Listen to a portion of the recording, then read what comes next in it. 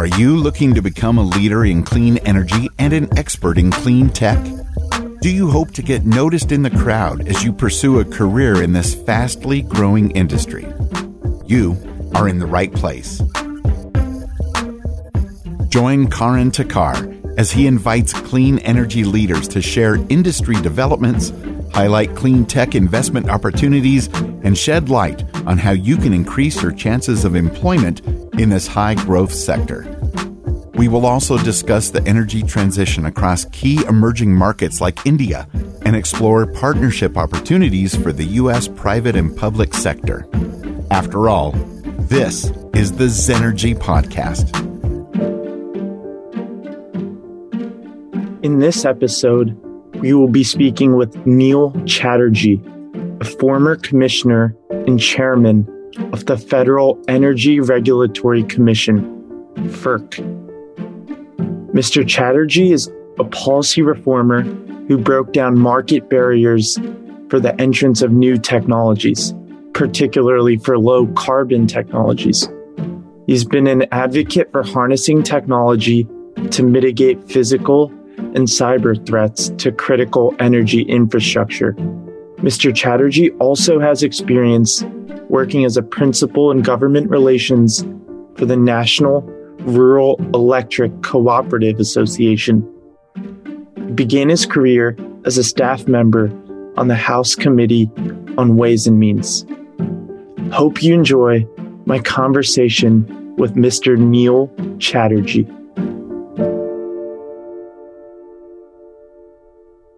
Thank you, Mr. Chatterjee, for taking the time to speak with me today. For listeners who may be unfamiliar with the U.S. electricity system, could you talk a little bit about how it is structured and what the role of FERC is? Yeah, absolutely. The U.S. Federal Energy Regulatory Commission is an independent government agency with a 5-member bipartisan board that is responsible principally for the reliability of the grid. Overly simplistically, what that means is that it is the government agency that ensures that when Americans hit the switch, the lights come on. FERC is responsible for overseeing the country's wholesale electric markets, the competitive markets, for setting standards to ensure reliability, with evaluating applications for energy infrastructure like natural gas pipelines and liquefied natural gas export facilities, evaluating licenses for hydroelectric facilities, setting incentives and ROE for transmission projects, enforcing the sanctity of markets and making sure to combat market manipulation and give confidence to the markets. In many ways, FERC is the principal energy regulatory body in the U.S. I joked around with Secretary Perry when he was at DOE that DOE ought to be called DOS, the Department of Science, because that's really where DOE's focus is. And FERC is the premier energy regulatory body. He laughed at that. But it plays an important role in our everyday lives here in the U.S. Thank you. Thank you for expanding on that. And as FERC's commissioner, I read that you championed several initiatives to boost renewable energy resources. For example, approving 2 orders, one which allows distributed energy resources such as rooftop solar and electric vehicles to participate in wholesale electricity markets, and another similar order enabling energy storage to compete in electricity markets a few years back. Can you provide more insight into what these initiatives do and why they are important for renewable energy's growth here in the U.S.? Yeah, look, those are 2 orders that I'm particularly proud of, and I think will go a great deal towards really altering the way that Americans generate, distribute, and consume power. Look, I'm a Republican from Kentucky, from coal country, but I'm a big believer in innovation and in our clean energy future and the opportunities of the energy transition. I don't believe in subsidies or mandates or regulations My strong preference is for market-based solutions for carbon mitigation and to drive growth in the clean energy sector. And so the existing paradigm basically had barriers to entry for some innovative new technologies like energy storage, like aggregated distributed energy resources. And what FERC did in those two pretty substantial rulemakings was remove barriers to entry to enable those resources to be compensated for all of their attributes, for capacity, for energy, for ancillary services. And it was a big deal. I think we're seeing already FERC Order 841 lead to the accelerated deployment of battery storage technology. And there's a lot of excitement about the potential of energy storage. But I'm really, really proud of FERC Order 2222, which I think a decade from now, we may look back and say it was the most consequential order ever to come out of the commission. When it comes to aggregated distributed energy resources, think electric vehicles, rooftop solar, advanced appliances. One individual electric vehicle owner is not going to be able to impact a market. But if through the power of technology, you can harness the energy from thousands upon thousands of electric vehicles and aggregate those with the energy from rooftop solar, then you're competing with the power plant down the street. And it's a really revolutionary possibility that could fundamentally alter power generation in the US. And again, we're not mandating it, we're not forcing it. We're simply removing the barriers to entry to allow these technologies to be compensated and compete. And I'm of the mind that if given the opportunity to compete, these resources will thrive. As someone with deep experience in the U.S. electricity system, how do you feel the U.S. electricity system will evolve? Do you see the scenario you just described playing out in massive scale here in the U.S.? I'm optimistic. We're in the midst of an energy transition here in the U.S. But look, our grid is the envy of the world. And one of the great opportunities that I had during my time at FERC was I got to travel the world and meet with our international allies. And they're really paying close attention to U.S. power markets and our grid design. And they want to learn from us. They wanted to learn from the experts at FERC how they could model their own grids to achieve what we have here, which is a reliable grid, an affordable grid, a safe grid that is also environmentally, quite successful. We are successfully squeezing carbon out of U.S. power markets. We've been making iterative changes to our energy markets for years and will continue to do so. I am optimistic about the benefits that the clean energy transition will yield. We just have to make sure we do it in a way that we don't take our eye off the critical issue of reliability. I am all for decarbonization. As I mentioned earlier, I'm a Republican from Kentucky who believes climate change is real, that man has a significant impact, and that we need to mitigate emissions.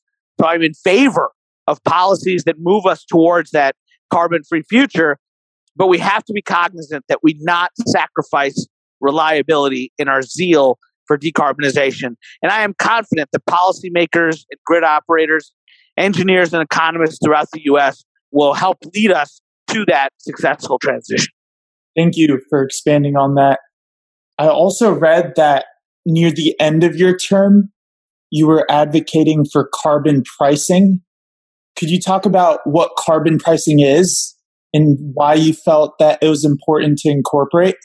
Yeah, absolutely. So as I mentioned at the start of this podcast, that FERC has the responsibility for overseeing the country's competitive wholesale electric markets. And I think those markets have delivered tremendous benefits to Americans. They've benefited consumers and the economy. They've led to successful environmental outcomes in terms of reducing carbon emissions, and they've been a successful, reliable enterprise. But what has been happening is in the absence of kind of federal legislative guidance on carbon mitigation, individual states have been taking steps to promote policies that favor their own generation. And look, I'm a believer in states' rights, and I think states have a responsibility and have the ability to make questions about their own energy future. But when you have a multi-state market, and if state A is pursuing policies that are inhibiting state D's resources from being dispatched, and state D doesn't agree with state A's public policy objectives, At that point, that's not a just and reasonable scenario, and the federal commission has to intervene. And so FERC did come in and push back on some of the market distorting subsidies and mandates and regulations that were disrupting the markets the commission oversees. And were met with pushback from the states that were promoting those policies. And some of those states were toying with, which I think would have been detrimental to the U.S. and to consumers. So in trying to find a way to solve this complex scenario, what I recognize is that a transparent price on carbon, pricing the externality in question, was a market-based approach that was the most elegant solution to this complex situation. Now, there's a lot of complexities around carbon pricing. You could have issues around carbon leakage and economic leakage, and I'm under no illusion that it'll be easy to implement such a policy. But given the alternatives, which are really individual states subsidizing non-competitive generators for those states' interests, I'd much rather have a transparent price on carbon than a market-distorting subsidy. And that's why I really pushed for that policy during my time at FERC. And I continue to do so since I've left the commission. One of my prominent roles is with an organization called the Climate Leadership Council, which is a group with a lot of industry support that is similarly pushing for a price on carbon with a dividend returned to consumers. I see. In addition to a carbon price, are there any other key regulatory measures that you believe need to be addressed here in the U.S. for the continued growth of renewable energy? Again, I think there is a strong business case to be made for renewable energy today. There's no question that at their onset, the growth in renewables was driven by governmental policy, by regulations and subsidies and mandates. I no longer believe that to be the case. I think renewables are capable of succeeding on their own and competing on their own. And I think that as the economic case for renewables improves and continues to improve, I think market forces coupled with consumer demand, with everyone from Fortune 50 companies to small businesses and mom and pop shops to individual households demanding cleaner sources of energy, I am very bullish on the future of clean energy in the absence of governmental intervention. I think market forces will continue to drive the growth in renewables, and we don't need government to step in. Got it. I read a statistic recently from Bloomberg New Energy Finance that says building a new solar park is more cost effective than building thermal generating plants in 91% of the world's electricity generation regions. So I think the economic case is definitely becoming more appealing. And moving to the last question, which involves U.S. partnership opportunities between countries like the U.S. and India or other emerging markets. In your travels and experiences, FERC Chair, when you would engage with regulators from these markets, were there any particular opportunities that you saw for partnership between the U.S. and these markets as it pertains to helping them integrate renewable energy onto their grid and into their systems more broadly? Yeah, no doubt about it. One of my real significant engagements was with India. And, I'm the son of Indian immigrants. And I think it was particularly powerful, particularly for our Indian regulatory counterparts, that they took personal pride in the idea that the son of Indian immigrants would be in a position to help them as a leading U.S. government official better enable their energy transition. The Modi government has made a big commitment to the deployment of renewables. It's a pretty ambitious goal, and they're looking to us and our expertise to see how they can achieve it. And so I signed a number of MOUs with our counterparts at CERC, which is the direct counterpart to FERC in India, but also with India's PNGRB, which is their gas board, because India is looking to design their grid in a similar way to what's worked effectively here in the US, which is renewables built on a backbone of gas. And it was a great engagement. Had similar conversations with our allies in Japan, where, the Japanese, who are sort of resource constrained and are dependent upon imports, are looking to partner with the U.S. in terms of market design and figuring out how to maintain reliability and decarbonize, but also potentially using clean U.S. LNG to have an alternative to Russian gas from a geopolitical standpoint.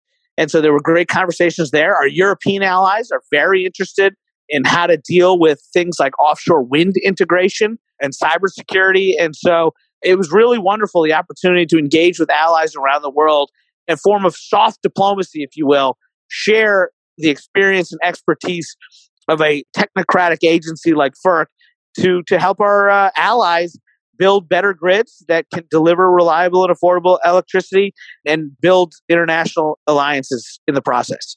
Amazing. I so appreciate you taking the time to speak with me. And I end my interviews with this one final question, and I'm especially excited to hear your answer too, as someone who has had such a successful career. Reflecting back on your own experience and kind of knowing how things have turned out up until now, if you were able to go back and give one piece of advice to your younger self after you graduated college or early on in your career, is there any specific advice that comes to mind that you give your younger self? Wow, that is a great question. I think for me, I've been lucky in that I had people advise my younger self. I was very fortunate to have, some more experienced folks take an interest in me and help me grow in my career. And I've really tried to pay that forward.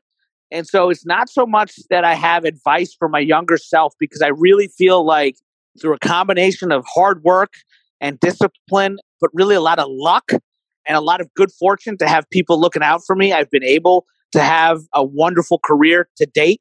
I just want others to follow that same course. So I guess the advice that I would give that was given to me, and so I'm glad my younger self adhered to this advice that was given by a mentor of mine, and it seems pretty simple. It's be nice to people.